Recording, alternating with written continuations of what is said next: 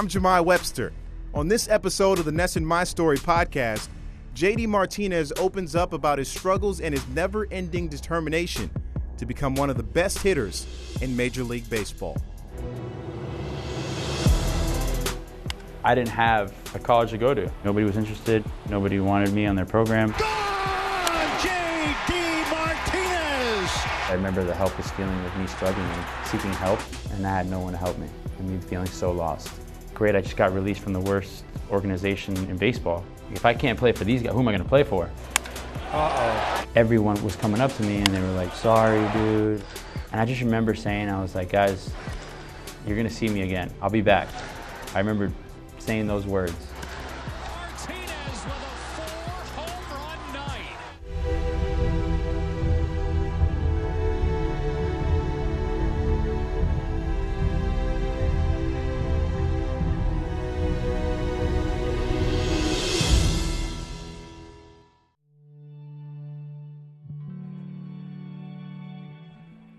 How strong is belief?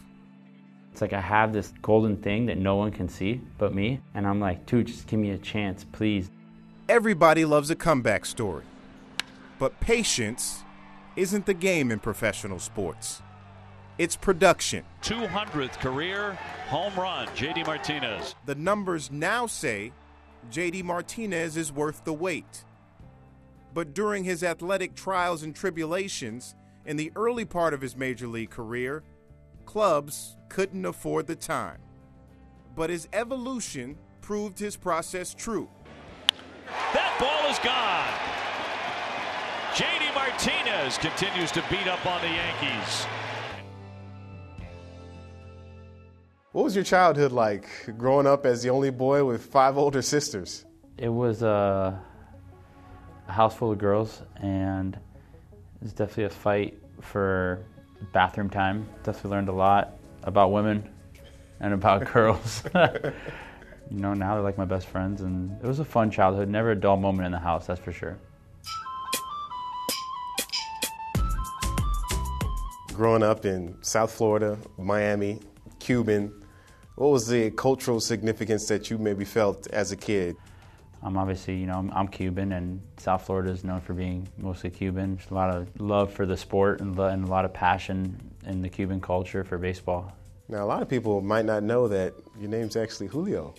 So when did you decide to start going by JD, or who called you JD first, and when did it stick? The story goes as follows. This is my mom telling me the story, because I asked her the same thing. I said, Mom, when did JD come up? We actually moved to further north in Pembroke Pines, and no one had the name Julio. Like, I was like the only Latin guy in school. The teachers could never pronounce it, so they would always go Julio, and I was like, it's Julio. And then all the girls and guys would start laughing. All the kids, they started calling me Julia, and then I came home one day crying, and my mom told me, she goes, you came home crying, and you were like, Mom, everyone in school is making fun of me, this and that. No one knows how to say my name. We could call you JD. Those are your initials. And I was like, can we? And she goes, yeah.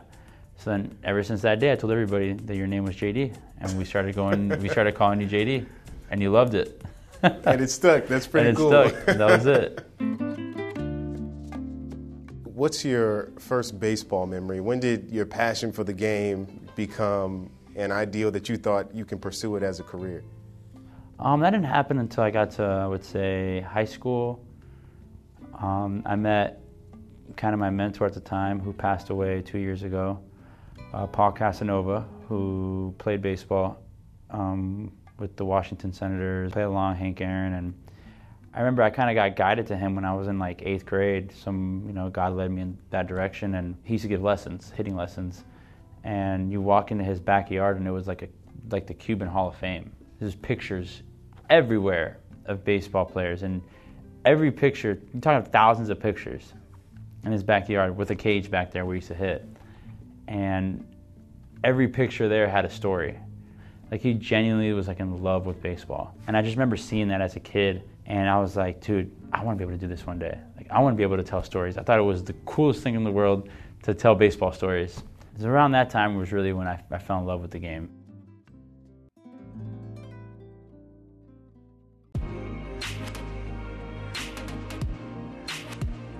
So you're a Marlin fan growing up? I was. So you went to the 1997 World Series, I saw. Mm-hmm. Had an opportunity to go to the one in 2003, but you had a school project to finish. Yep. So how much were academics pushing your house and being a good student? That was number one of my parents. They would always say, I don't want a C student, I don't want a C son, I want an A son, and I want you to be, the best that you can be.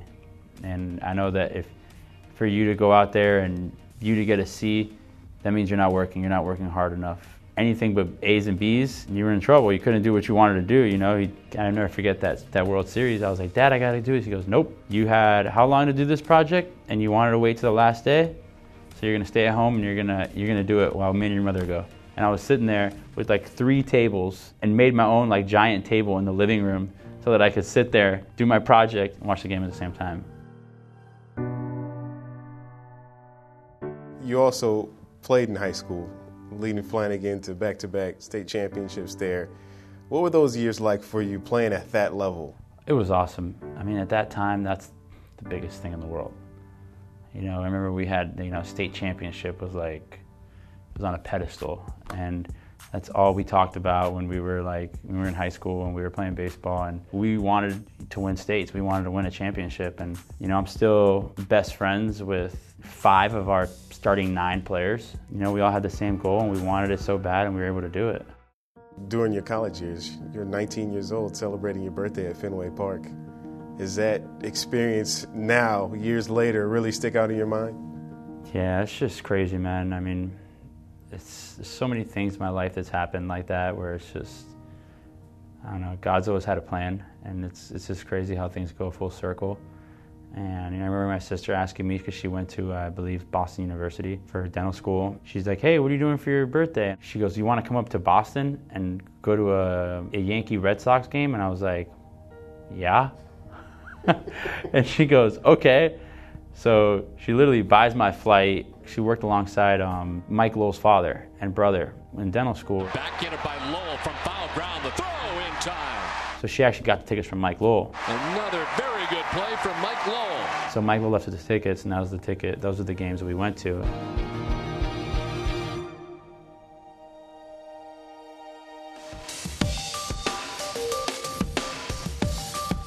After winning back-to-back Florida high school state championships, JD was a late-round draftee by Minnesota in 2006. His future appeared to be bright, but JD had another life lesson to experience, this time provided by the Twins. Twins pretty much said, no, go be a draft and follow, because that was the thing back then. You wanted to be a draft and follow.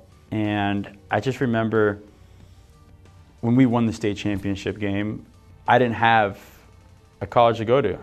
I didn't. There was no colleges offering like scholarships. So I remember as soon as the season ended, me and Eric Cruz, he's a scout for a Major League Baseball team now. He was our infield's coach.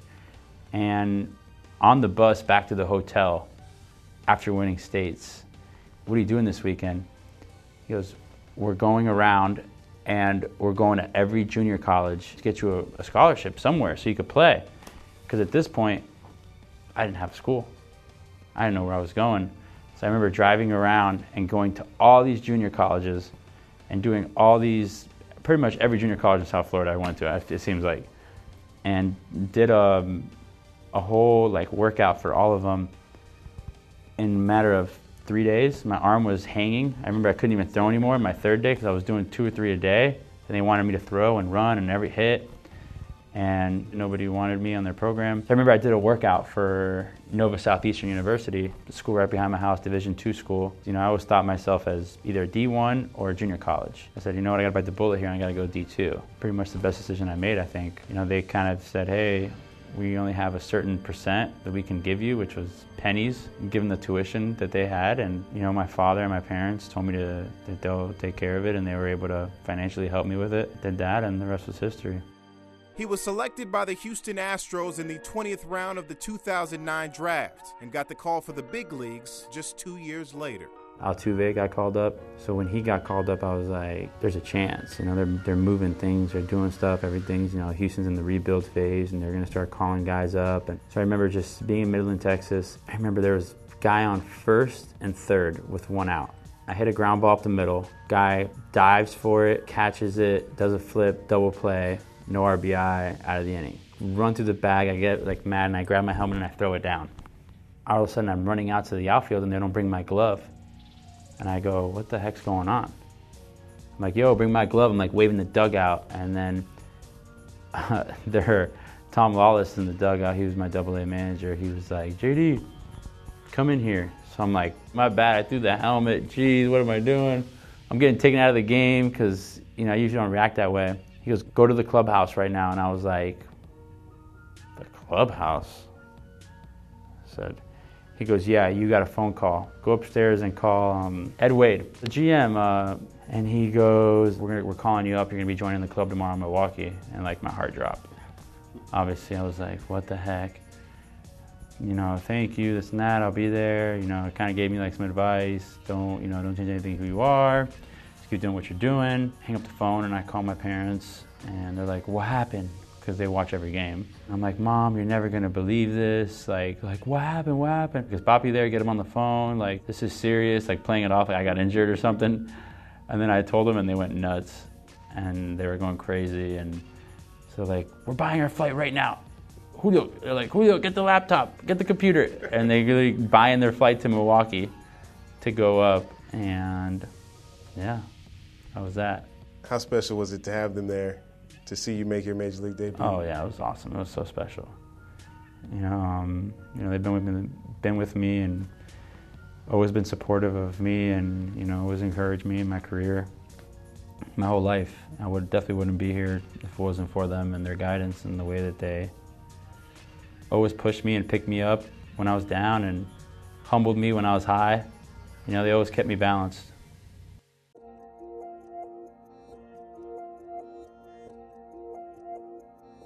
With his power numbers in decline with the Astros in 2013, JD experienced another life lesson moment.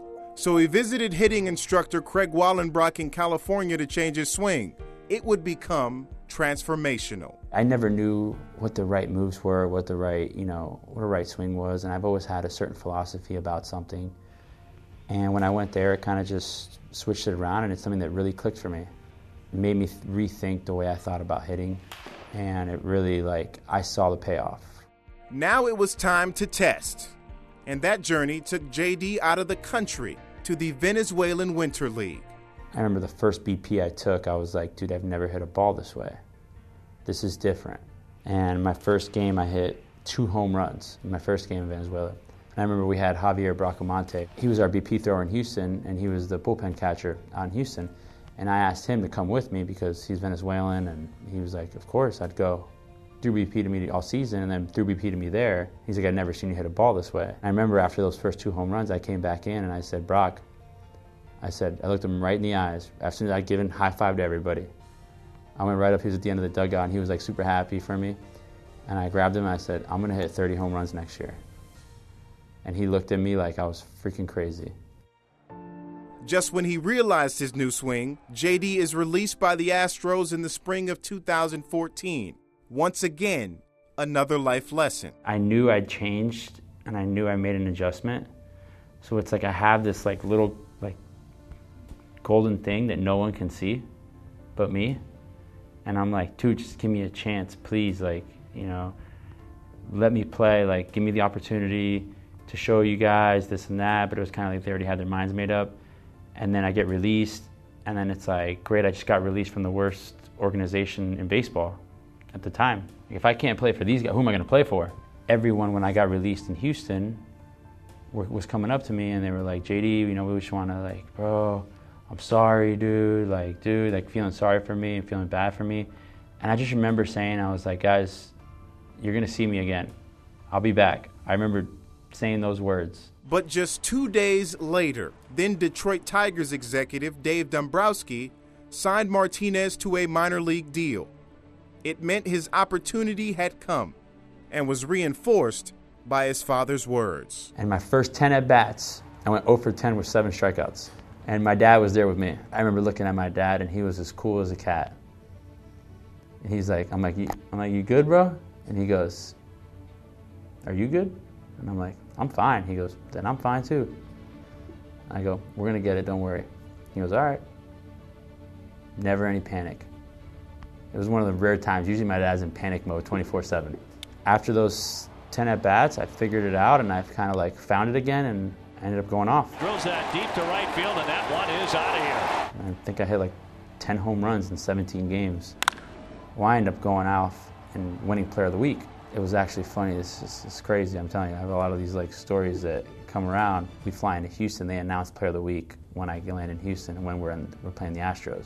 It was cool. I mean, it was a blessing, and to get the opportunity and to perform and to go there and actually go back and win it in Houston was made it a little bit sweeter.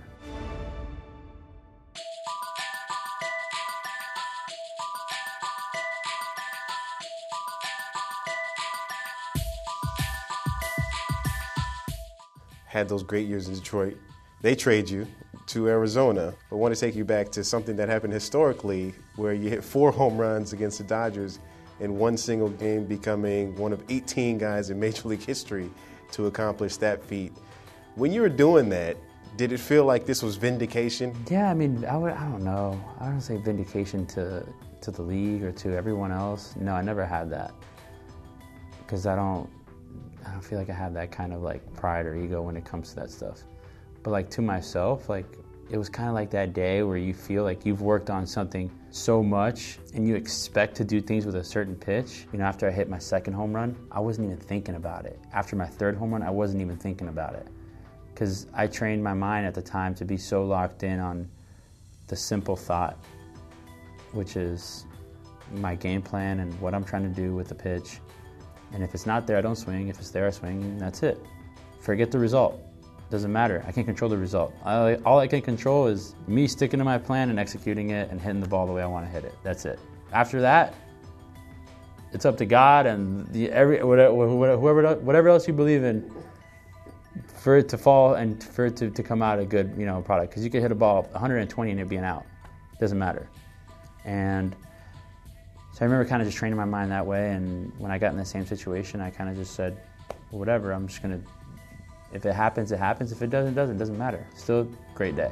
It was kind of that great feeling of where you work on something so much and then it all comes together.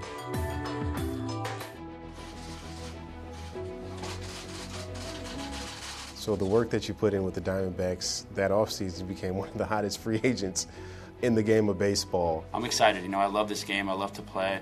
And to play in front of fans that are just as passionate and that love it just as much is exciting. I'm sure JD will remember, before he even revamped his swing, we liked him in 2013. We actually tried to trade for him. They would not trade him at that time. You settled on Boston.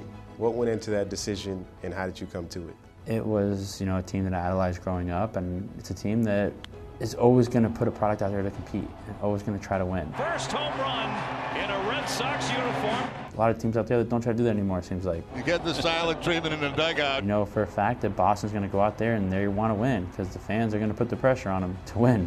I just remember saying, that's a team. Of course I would love to play for that team. Your hitting philosophy and the passion that you talk about hitting with has rubbed off on your teammates, Mookie Betts, for example. I got to give a lot of credit to JD and Timmy Hires, who kind of came over and showed me how to get better. When they came over, it was one of the best things that kind of happened in my life. He affects me more than he probably knows, and just got to say thanks for everything that he's done. I don't go and post things on people and say, hey, this is what you should do. No, I kind of hey, if you're going to ask me, I'm going to tell you what I think and why I think it, and I'm going to show you why I feel that you should do this and why I feel that you shouldn't do that. When I was in Houston, we never had the veterans to lean on to help out. It was mostly just young guys coming up, and we kind of got lost, and any of the veteran guys, that were there, they didn't really want to share anything. They were just to themselves. I remember saying to myself, I'll never do that. I'll never be that way. Because I remember the helpless feeling of me struggling and seeking help, and I had no one to help me, and me feeling so lost.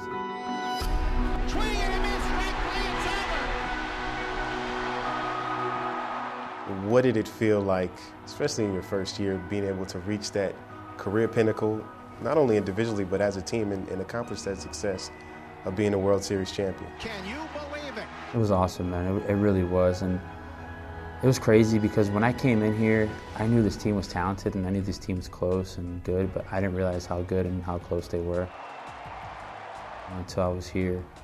And to be able to share it with them, the whole thing never felt like it was for an individual. We've had guys that had amazing seasons, but it never felt like that. It felt like we had an amazing season. Never that one person had an amazing season, which makes it that much more special because it's, you know, I feel like that was an experience I feel like that we'll never forget. And we'll be 50 years old and, you know, and talking about that postseason with each other.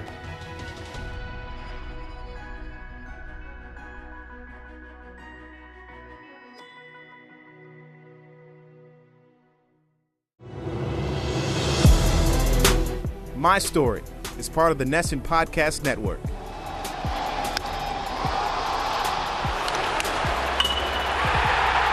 The home for New England sports.